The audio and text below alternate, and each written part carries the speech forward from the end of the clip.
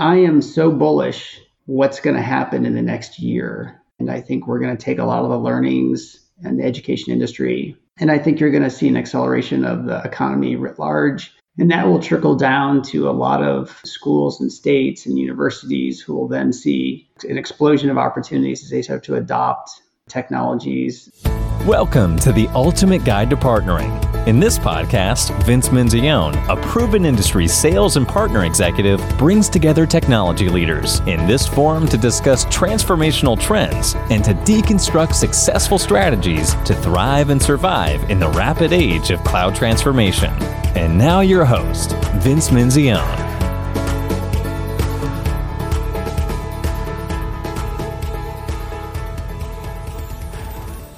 Welcome to, or welcome back to the Ultimate Guide to Partnering. I'm Vince Menzione, your host. And for this episode of the podcast, I was so excited to welcome a friend and a former colleague, Jamie Harper, Microsoft's Vice President for the U.S. Education Business. In this episode, Jamie and I discussed the U.S. education business and the wide range of priorities across students, teachers, and the business of schools. What he has seen since the pandemic and how he is leading accordingly. And for partners, we discuss what makes a great partner and why partners should engage in the opportunity to drive the transformation happening in the U.S. education market. We also discuss his career journey to Vice President at Microsoft. I hope you enjoyed this episode as much as I enjoyed my time with Jamie Harper. Jamie, welcome to the podcast. Yeah, thanks, Vince. Great to be here.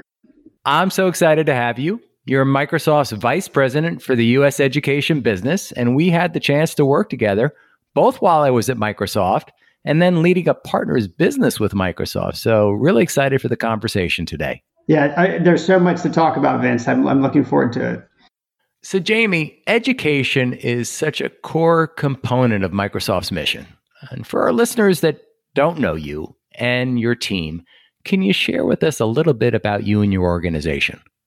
Yeah, in Microsoft, the U.S. education business essentially supports all the K-12 school districts and as well as all of higher education. So that would be community colleges, state, public, private, as well as museums and libraries. So it's a very big remit. People that aren't familiar with the education industry, sometimes you have to remind them that includes, academic medical centers, working with a lot of state governments, how, funds kind of come through the state houses that get appropriated for education. So it's a very dynamic business and one of the most important ones for our country, I think. Yeah, it sounds very complex, right? Because you're touching healthcare, you're touching government entities and the like. And tell us a little bit more about Microsoft's mission there with education. Yeah, I think that what we've come to, Vince, is that we really try to align with the mission of the customers. And how can we use our technology, whether that's first-party technology or our partner solutions, to really help drive the outcomes of the clients. And so whether that's graduation rates, student success, impact into the skills inside of a state or region or a country. So we try to align to what the institutions are trying to do and then find those kind of opportunities to partner and make an impact. So help me peel back behind the curtain. How do you go to market? What does your organization look like? If I was to look at I think people there's a little bit of mystery for partners trying to work with teams within Microsoft. Is it just account execs? How do you overlay that? What does that go to market look like? Yeah, no, it's a good question. So, I try to do acronym-free explanations because we can get very complex to your point. And so how do we help partners? Is we've got a group of folks that are all across the country and they're aligned to accounts. And so that's some of the typical, titles like account executives or technical specialists. And then we've got a group of folks that focus on solutions, collaboration solutions, data solutions, cloud solutions. That could be everything from Teams to Surface devices and, Azure. We have a lot of folks that have got a lot of experience in education. So we have a lot of educational specialists throughout the entire organization. And then this big new customer success organization, which is support, that drives, how do we help our customers and partners drive usage of our technology? And I think one of the things that I like to share with partners too is, Microsoft education is the oldest industry inside of our company. And we actually have a dedicated engineering team. So there's folks that focus just on the education outcome. And so they customize things like the Windows operating system, the Teams collaboration solution. They look for scenarios inside of Azure and on and on. And so we've got this unique partnership with the engineering team, and we, get reviewed, annually across with, Satya and his leadership team on what's our progress, what are we doing to help in education. It was one of the first industries, and that, even our founder, Bill Gates, was very focused on how do we help schools get access to technology. And so it has a very unique history, and we try to engage with a lot of partners, across all kinds of different solution spectrums to kind of make the most of working together. So a complex set of solutions across a complex set of issues and problems. What does success look like at the end of the day? And I know you have a scorecard, so I was hoping maybe you can share a little bit about what success looks like. Yeah, and I think we've been trying to simplify the scorecards in all of our measurements. And at the end of the day, for Microsoft, we look at, again, how are we helping our customers use our technology for their outcomes? And we try to measure that in some simple ways with consumption. So, Teams, Microsoft Teams is a collaboration platform. So how do we help our schools and universities leverage Teams? And we've been on this very rapid acceleration of customizing Teams to work better in schools and universities. So we track that in terms of how Teams is used. Azure and its entire platform is another really important metric for us, which will be no surprise to the partner community. And so how do we help our customers use more cloud computing? And I'm sure we'll talk about that in terms of how the industry is evolving. And then things like our partner solutions, we track that in terms of how many partner solutions are being used at our customers, how people are using, Windows OEM devices and Surface devices. So those are some of the primary ways that we measure success. So we've all been living in this time like no other. In fact, we're at the 1-year anniversary, right, of when the shutdown first happened. And education has really been one of the most impacted areas since the pandemic. We all experience it, especially those who have students at home learning from home. Talk to us about how you and your team rose to this challenge. Yeah, it's almost, I'd say that it feels like the year has gone by in a blur. While I'm really optimistic in terms of, what we see going forward, and there's a lot of things that we've done, it is good to reflect on how impacted the education industry was. And if you recall and everyone's has a story, but if you recall that there initially was this, hey, we're gonna address COVID, and then we're all gonna be back to school, after the summer.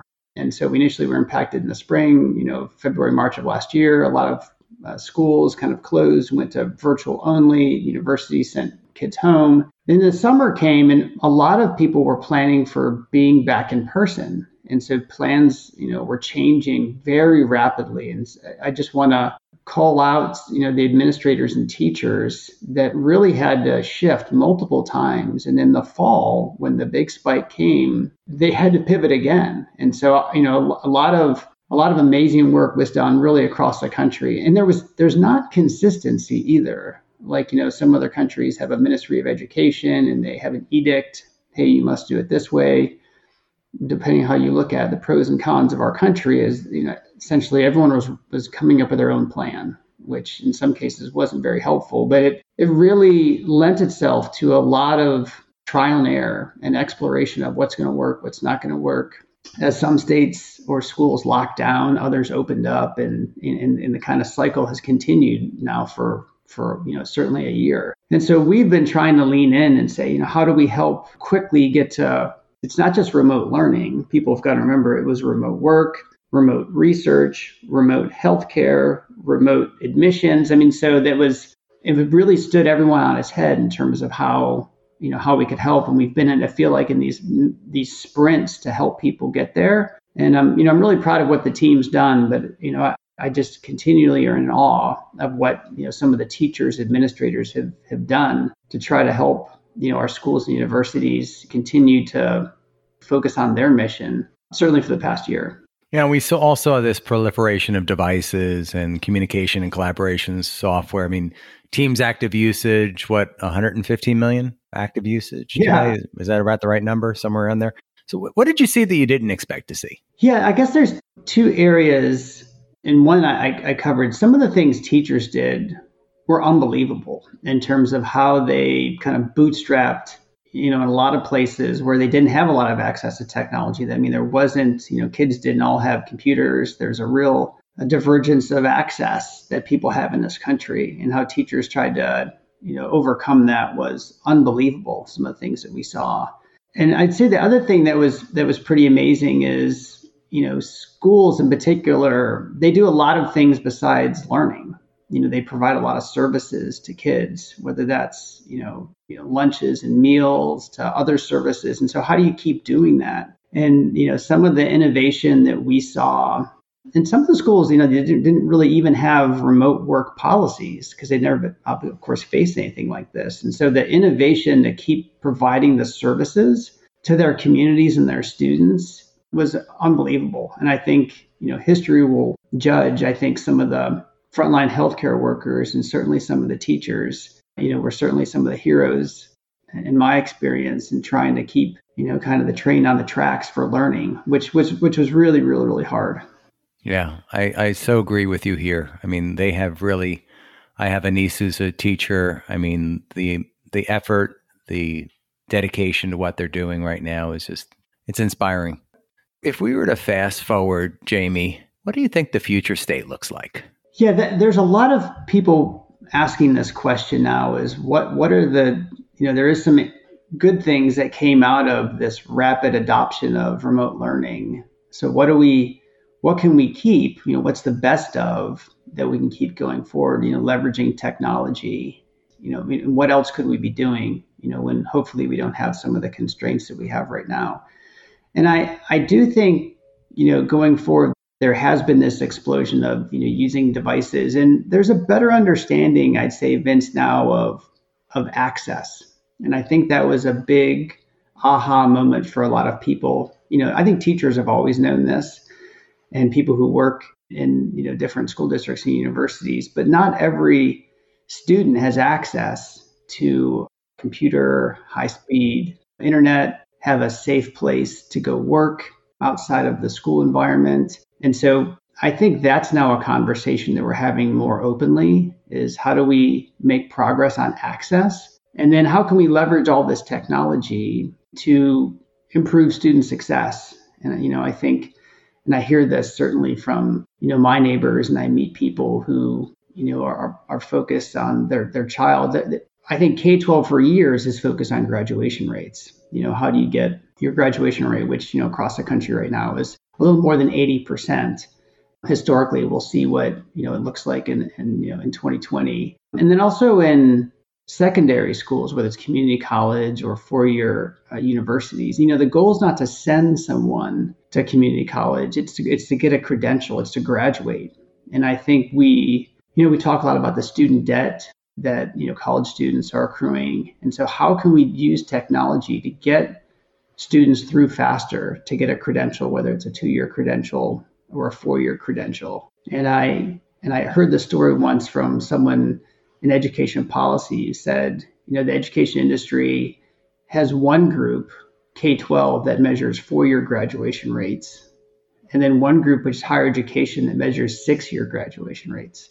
And I just thought that was striking that, we still need to figure out a way. And if you can lower that and shrink that, you can obviously lower the student debt that, students take on in the higher education world for sure. And then, you still have two students out of 10 in K-12 who are not graduating. So what can technology do to make a bigger impact there, going forward? So you're suggesting you can compress the amount of time it takes to go through the process, right? Correct. Matriculation. Yeah. And I think, some of that's, we've talked about personalized learning for a long time and tracking of students. And I think what's one of the, the real shortcomings of this pandemic is, we had a hard time keeping track of kids when they didn't have to show up to class every day. And so for a variety of reasons, they needed to work. they didn't have a way to get to school. It wasn't safe. They had to take care of family members, whatever it might be. And I think, that really has to be something that's studied. And how do we do a better job for those students who, again, historically would fall behind? And we don't quite know what the impact in their, the education progress that people needed, what this last year has done. But the early indication is, there's a gap that's arisen. And how do we address that? You struck a point with me on access, right? And I've been familiar because I'm part of the Voices for Innovation task force, and Voices for Innovation has always been a big proponent of rural broadband and addressing the gap for people that don't have access to broadband. But then, you talk about the inner city, you talk about people that don't have a computer, that don't have a safe place to work or to study. What is being done there? Is there anything specifically that you're seeing, that any best practices? Yeah, and I think, Vince, the most important thing is having that conversation. And I absolutely would say that now that is discussed a lot more openly than before. And, because, students could come to school and we wired the classroom. The students would show up in school. Maybe they'd have a laptop at the school. We'd have them access to or a computer lab. And there was, we spent a lot of money in this country to make sure schools have high-speed access. And all of a sudden, when everyone had to go work or do school from home, there was this, that student doesn't, we don't really know what that environment is like for those students. And, teachers would have calls and they would just see students missing. And they don't know why. Is it because they didn't have internet? They had to work. They didn't know they're on their phone. And so I think this is a big investment. In fact, you saw one of the federal stimulus packages called the CARES Act allocated quite a bit of money in the previous year to schools to focus on this technology gap. And I think the additional stimulus that's coming from the federal government, hopefully here in the near future, will again try to address some of that access issue. But it's not just computers, right? And I think you mentioned it well, Vince. It's the high-speed broadband access, and that's harder in some cases to help students and families get there. So, but I think that is absolutely a discussion that's happening now across communities that wasn't happening to the same dynamic previously. So many challenges these institutions are facing.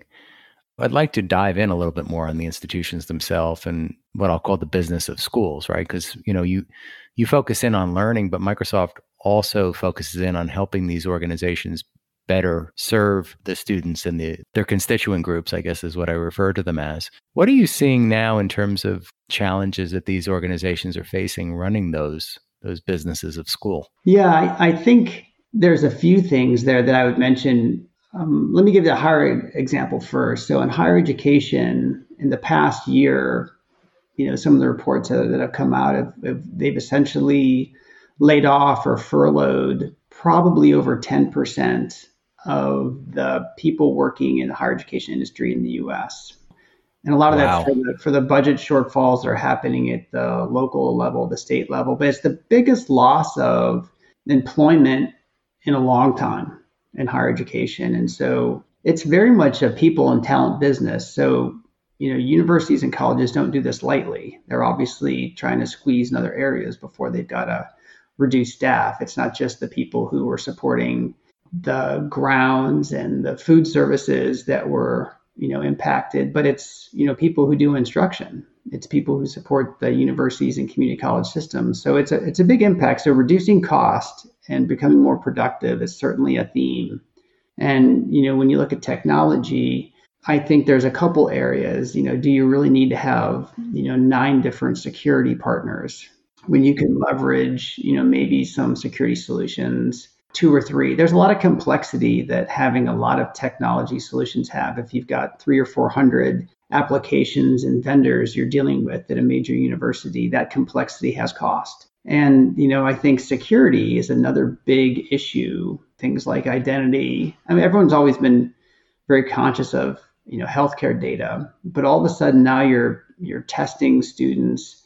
You're having to track a lot more healthcare data. There's a lot of cost, not just the physical cost of the pandemic, but all the technology costs and the back end costs that probably won't abate anytime soon. So, and then I'd say all the different things around remote and virtual. So how do you take a computer lab that was designed to, host kids to access very complex software programs that they need for their engineering curriculum or they're using for their art class. And, how do you make that work virtually? And so there's a lot of challenges that would normally add a lot of cost to the business of schools, and the explosion of data and the demands for technology is only increasing their costs. So there's a lot of things that we're trying to do working with both K-12 and higher ed, to essentially address this cost challenge of technology. And certainly cloud computing is one. It doesn't probably make sense for a lot of schools and universities to have a data center with two backup data centers for disaster recovery. And so the education industry has been a little bit of a laggard in adopting things like cloud computing. And now we've seen that really accelerate and to figure out ways how we can do things more efficiently. There's a lot of conversations that we're having, to help in those areas.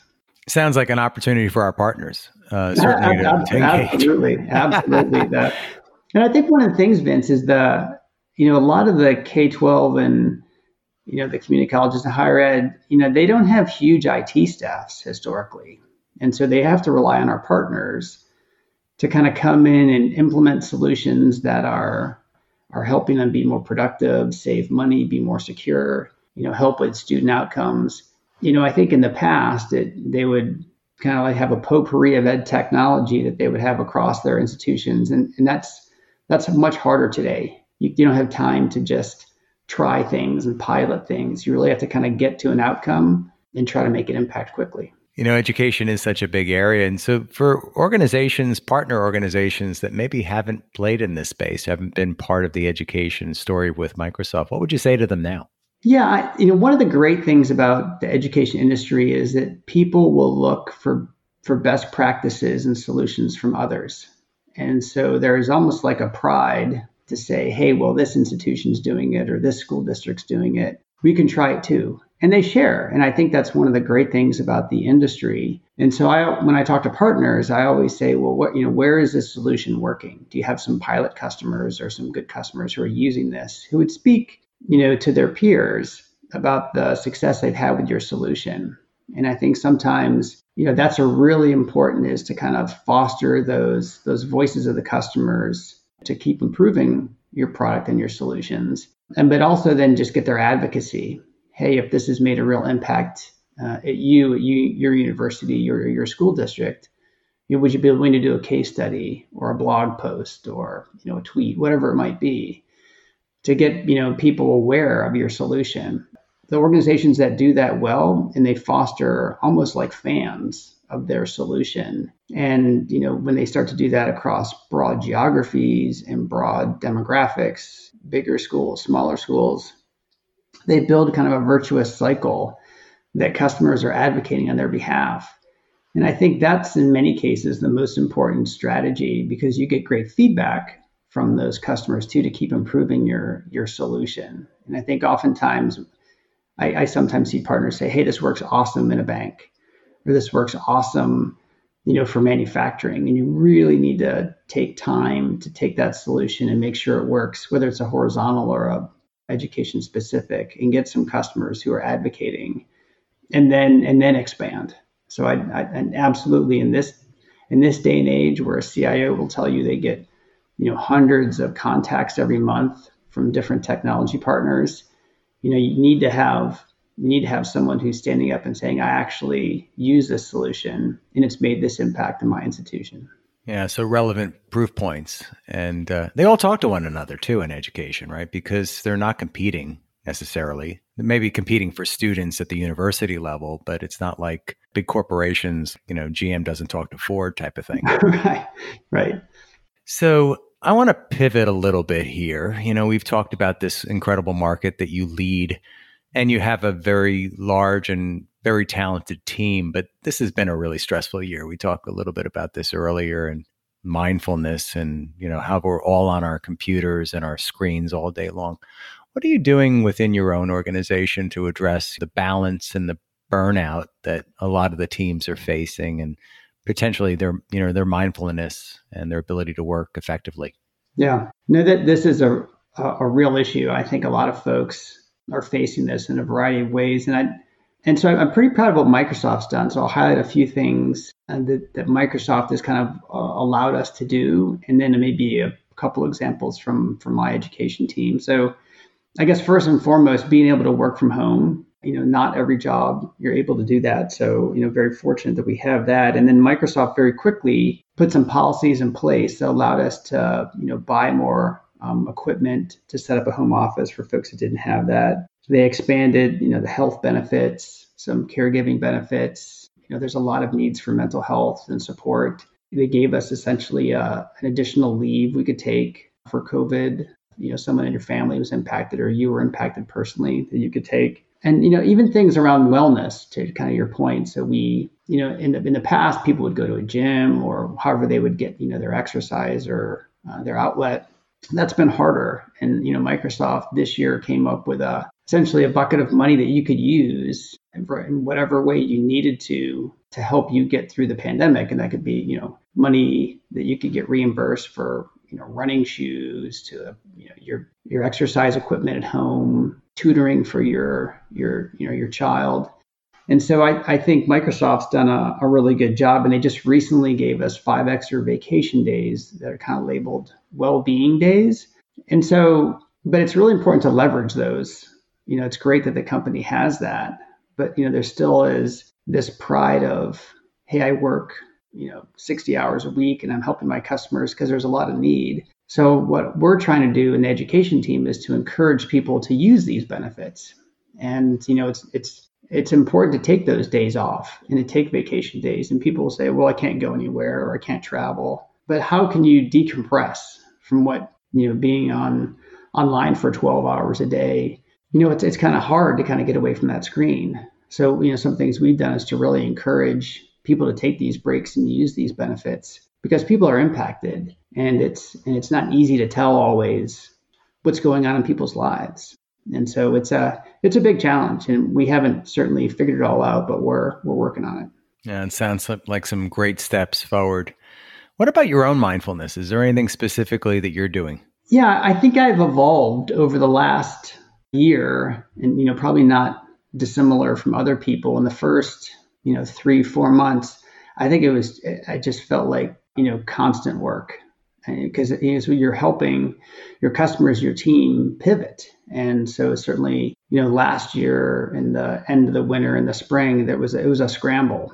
And then as the summer came, there was a lot more lockdowns, and there was a couple pauses, but things started getting canceled, and obviously the virus came back very strong. So I had to figure out a way to recharge myself. People talk about putting your mask on first. And so I guess the two things I've evolved into, Vince, are I try to get outside every day, and kind of almost regardless of the weather, whether it's taking a walk either in the morning, which is my preference right now, versus the evening, because sometimes I'm too tired, or there's too many calls that go on late into the evening. But getting outside every day, I think, has become really important to me. That and spending some time with my family with no screens.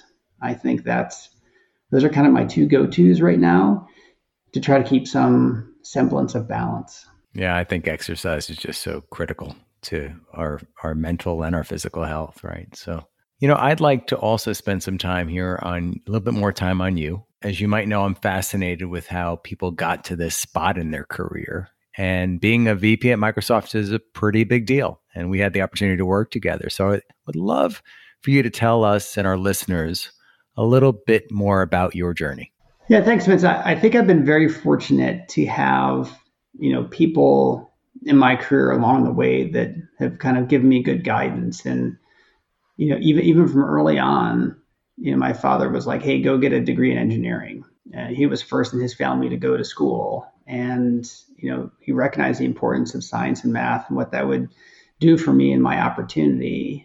And then once I got into that, then I had people who said, hey, well, you really need to kind of look at this option or that option. So I've been fortunate that, I had, good people along the way and, gave me good advice. And a few of them I'll share is, I went back to grad school at a time when it was, a lot of people weren't doing that, right in the kind of the middle of the .com boom. And, a lot of people were pivoting to startups in different places. And I joined Microsoft right out of grad school and their MBA recruiting program, and I did a job in their finance organization, and then just got very fortunate along the way. People saying, "Hey, really getting a breadth of experience is really important because then you have a really good understanding of the business, and you need to do roles that involve marketing, roles that involve supporting customers, roles that are international." So, took some opportunities to go overseas. And, I worked in Johannesburg in South Africa, and then led some countries in Asia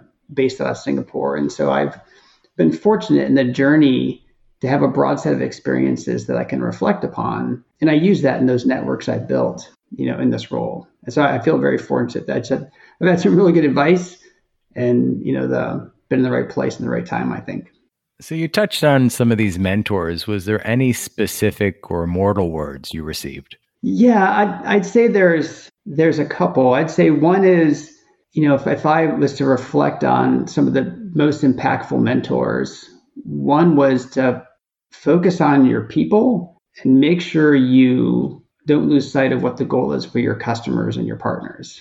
And, so don't get tied up into internal metrics and, the importance of what's important this month or this quarter, but keep that long term.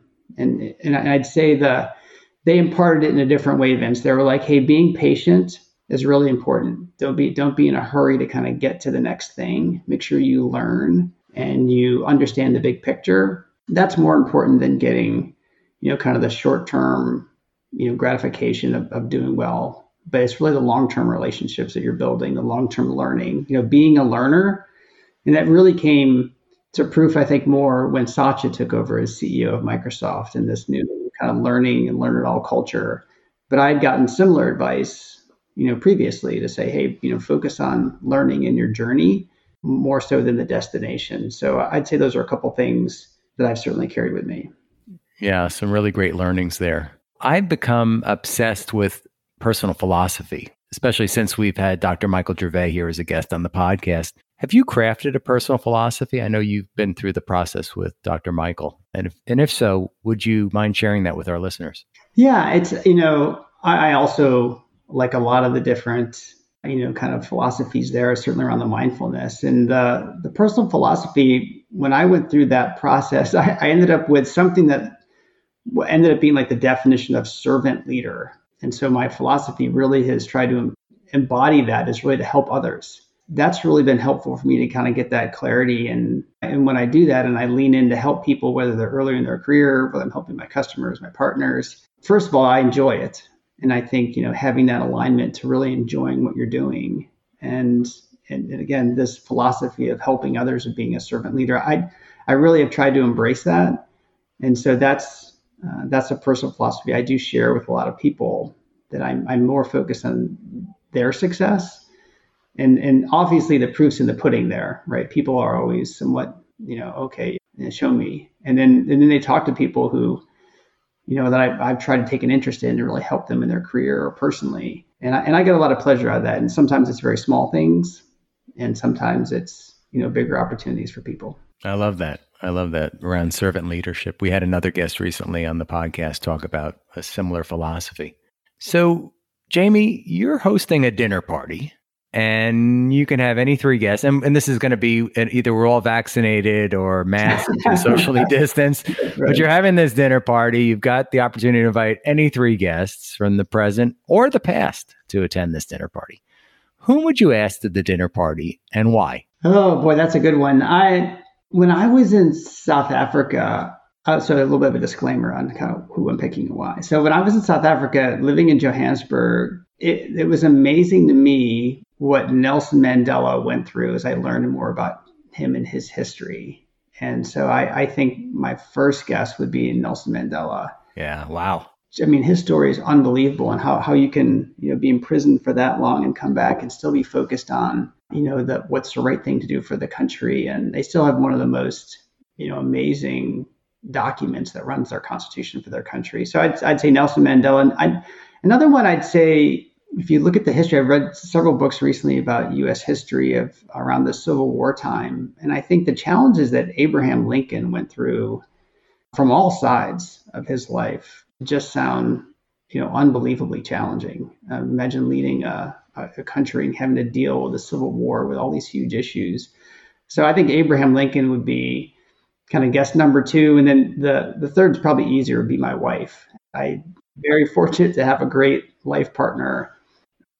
She supports me in so many different ways, and I can't imagine hosting a dinner party without her being the one of the guests. That is fantastic. I love that. I love your answer, by the way. I don't know your wife personally, but I imagine it'd be 3 amazing guests. I'd probably get in trouble too if I didn't ask her to. And speaking of amazing guests, Jamie, you have been an amazing guest. I am so excited to have this privilege of hosting you today on Ultimate Guide to Partnering. So for our listeners, do you have any closing comments or remarks?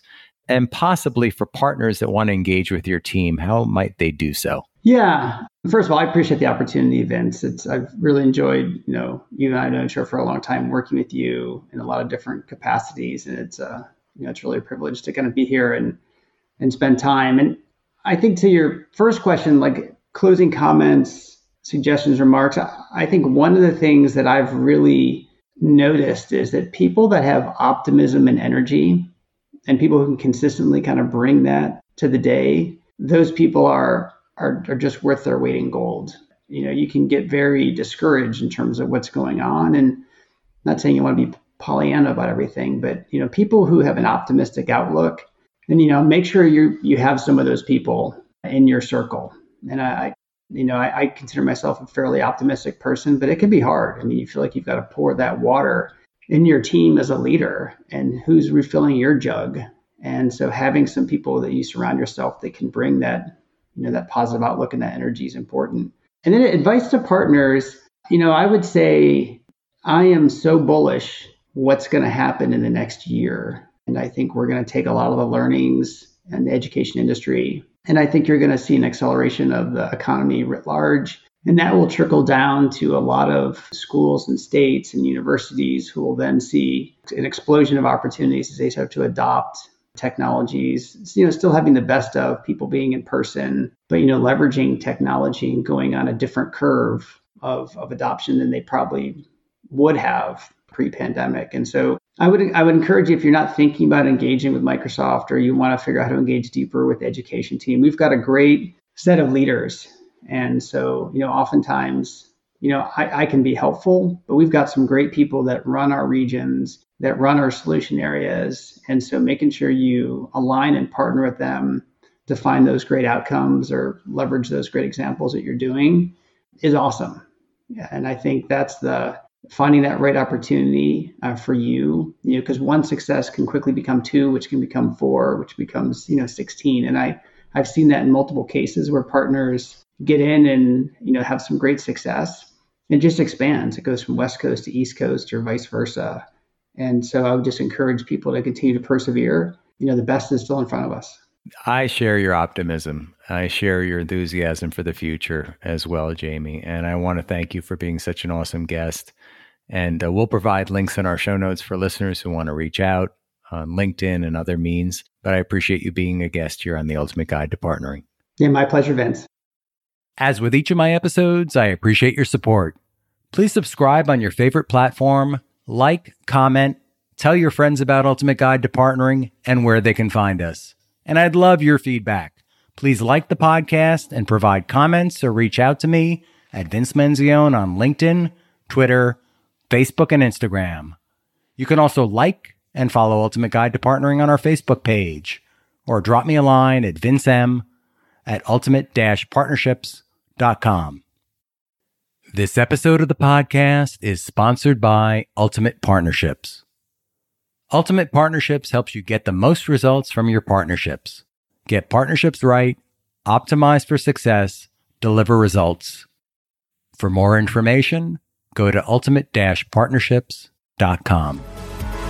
Thanks so much for listening to this episode of The Ultimate Guide to Partnering with your host, Vince Menzione. Online at ultimateguidetopartnering.com and facebook.com/ultimateguidetopartnering. We'll catch you next time on The Ultimate Guide to Partnering.